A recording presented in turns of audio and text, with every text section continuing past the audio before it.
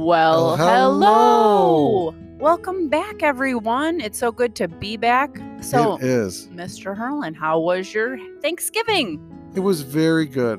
Thank you for asking. The traditional turkey, less than 9 or 8 people, whatever it was. So we were trying to be good. We wore our masks. That's Believe it or not, we had the wonderful. windows open even. Wow. So we that's tried to great. do our part to be responsible. How about yours? Ours was very low key. It was 100 just people or so?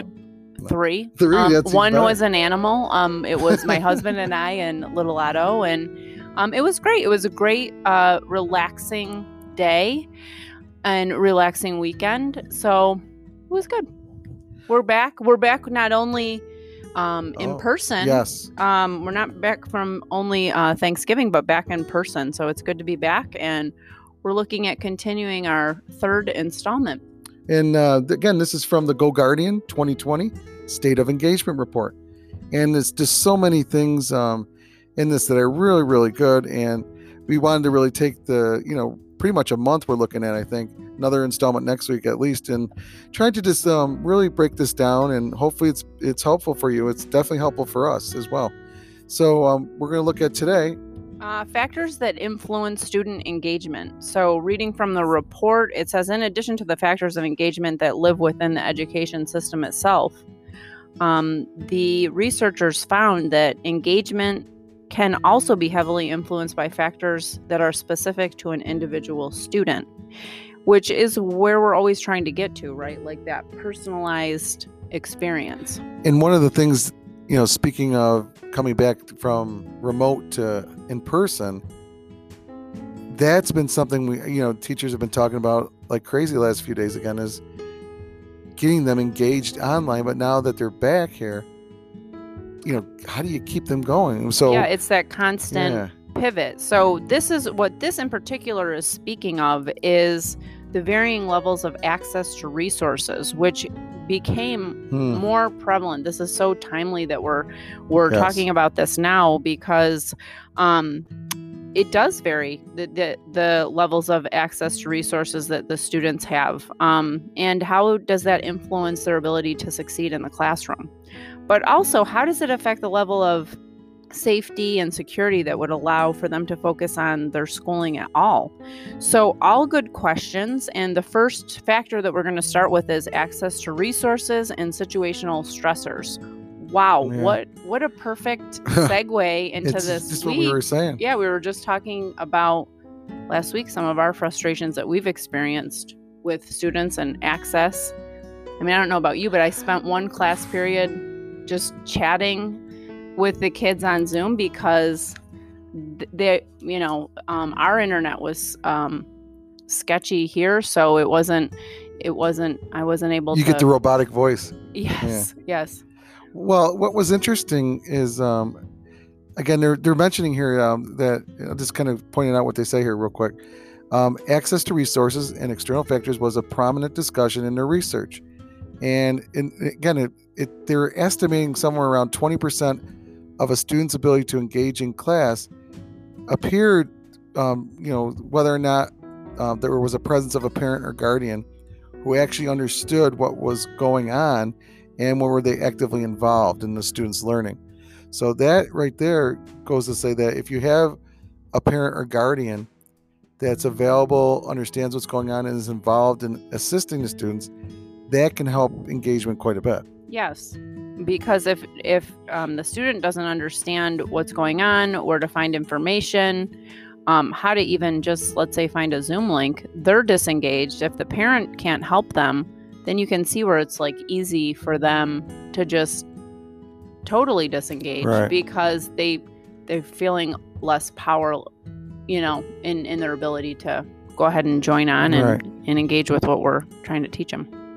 Again, having the parent there, and even in regular, so to say, school in the past, when we make calls home or you send emails, you have discussions. If you don't have the teacher, the student, the parent connection, and all three working in tandem or together, it's really tough. It is really tough. The other thing is, like, at this time, we saw several people standing in line just trying to get food. So the other point that this talk about situational stressors. Yeah, factor in, it said before a student can focus on their academic, social, and self-growth, they must be able to access the most basic necessities like food, shelter, and clothing, right? Yeah, and safety. So that was by Maslow.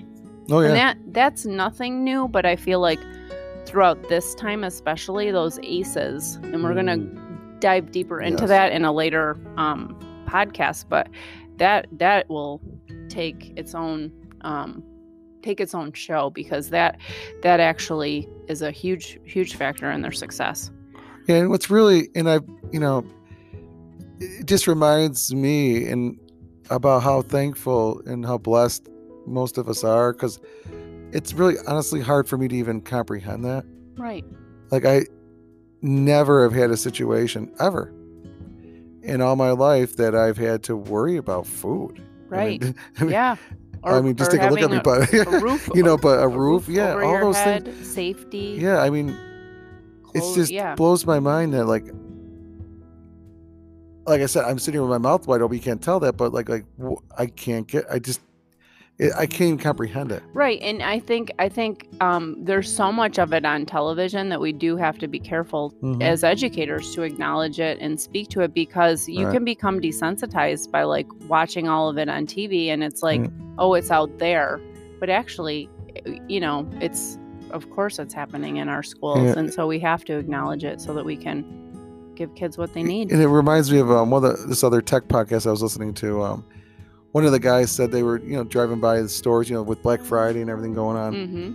And, they said they saw this line of people down the sidewalk, and they thought, they were talking to I don't know if it was their wife or somebody, but they were saying, oh, look at the line to go and buy stuff. And the other person said, well, no, that's to get food. Food shelter. Yeah. Yeah. So we're that brings us to something that we're doing, a tagline that our administrative assistant has been touting to the kids: don't spread COVID, spread charity. And we're doing a community-wide food donation.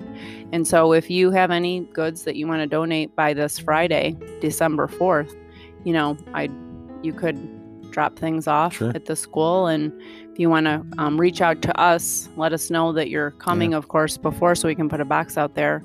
You can reach us at chalktalks@gmail.com. Sure. So yeah, what's another factor? Well, some other resources, the degree of access to technology and their skills are huge factors in predicting the ability to succeed. Right. So you have to really consider, what are people's disparity as far as, what they have available as far as technology even. And kind of going back to what you kind of just said as well, if you don't know where you're going to sleep at night, who cares about your homework? If you don't know, that is your homework. If finding a place to sleep, looking for food. Technology resources, like if you don't know who to connect with at the school, then you're going to struggle with, getting dropped because your bandwidth is being overtaxed or whatever at home, and then trying to pop back in, and that causes some gaps in your education as well. So often school is taking on a responsibility of providing that supplemental support at home, because a lot of parents are working during the day. Right. So I guess it's kind of no surprise, like, when you really reflect on it, why aren't a lot of students, at least from a teacher perspective, we all feel like, why aren't students doing a lot? Well, maybe they don't have the parent or guardian support at home. Yep. Maybe they have issues with food insecurity. Yep. Maybe they're not even in their own home. Maybe they're, right. Who knows? Exactly. So I guess when you think about it really and reflect on it, and then given the fact that, like, I personally can't comprehend that ever, it's kind of maybe that's a lot of the reasons why. Yeah. And this is why I think for our school, that's why it's so important.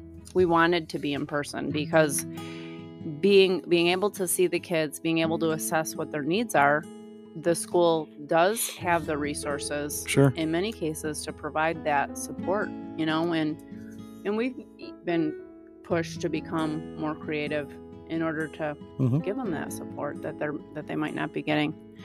So what do we have next then? Well, I think it leads into, so that's kind of like an overview of what we're going to be speaking to today. But one thing is just their prior experience with a topic. That's a huge factor in determining their engagement. And just to give you a little background, it says, for example, what makes something an engaging learning experience? An elementary student from a small K through 8 school replied, when we learn something we learned before, like our teachers have taught it before, or we know it from like our siblings, or like this is a student answering, or like it's something we learned in the past. In this example, the student expressed how her familiarity with the topic can make her more or less engaged with the subject. And having a negative experience can just shut the door before it's even open. Yeah, exactly. So that's another factor. Was it a positive or negative experience? So yeah, that's interesting. Well, think about it. I mean, do you have any of those classes in school, where, that you had a bad, you're not really into, you had a bad experience for some reason?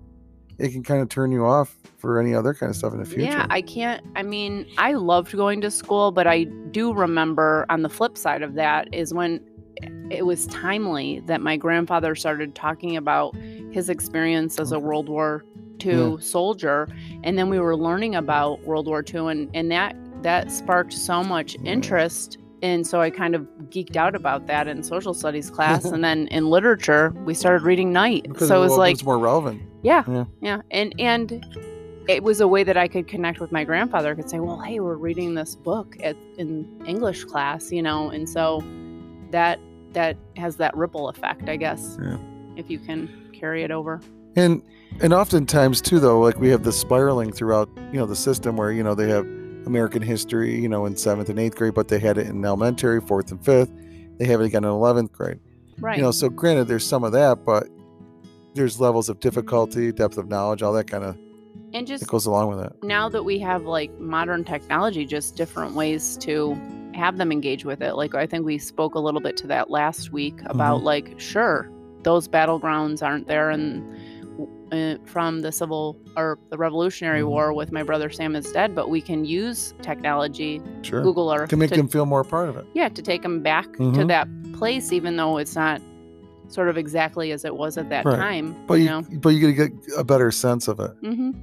Okay. So the last factor that we're going to discuss is individual on this topic. That it's of course comes down to the student. Are they interested in that topic? So that of course is a huge factor. One of in engaging students, he says, I think it comes down to providing things that kids really want to learn, right? Because when someone actually is interested in a specific topic, they're going to go above and beyond to perform in that. If a student is interested in something, they're going to put more effort into learning about it. Isn't that true? Oh, yeah. Well, again, that's our challenge, to try to find ways to put things together to pique the students' interest. Yeah. And so, things like the Snapchat stuff, or the video games, or, just simply getting things to they know can identify. Your student. Yeah. Like getting to know each student and about the relationship. It's all about relationships. It is. So, wow, we didn't think we were like, oh, there's only 4 things. We didn't know that we'd have a lot to talk about, but went by pretty quick, I think. Yeah. So we want to thank everybody for listening. As always, please write in with any feedback to chalktalks@gmail.com. And again, we want to thank Go Guardian again for this wonderful, state of engagement report. And if you would like to read that or view it, and it's on any of our episodes here that we've been doing, and I'll put a link in the file or link in the show notes as well. Yeah. And next week we're going to get into indicators of engagement. This was by far my favorite part of the whole report, because it's like it's how be a long can one. You help foster student agency? So what can students do, and how can we help them do it in terms of engagement? So all right. As always. Well, thank you for breaking off a piece of the chalk with you. Yeah. Have a good afternoon, evening, morning, whenever you're listening to this. Yes. Bye-bye, everybody. Have a good week.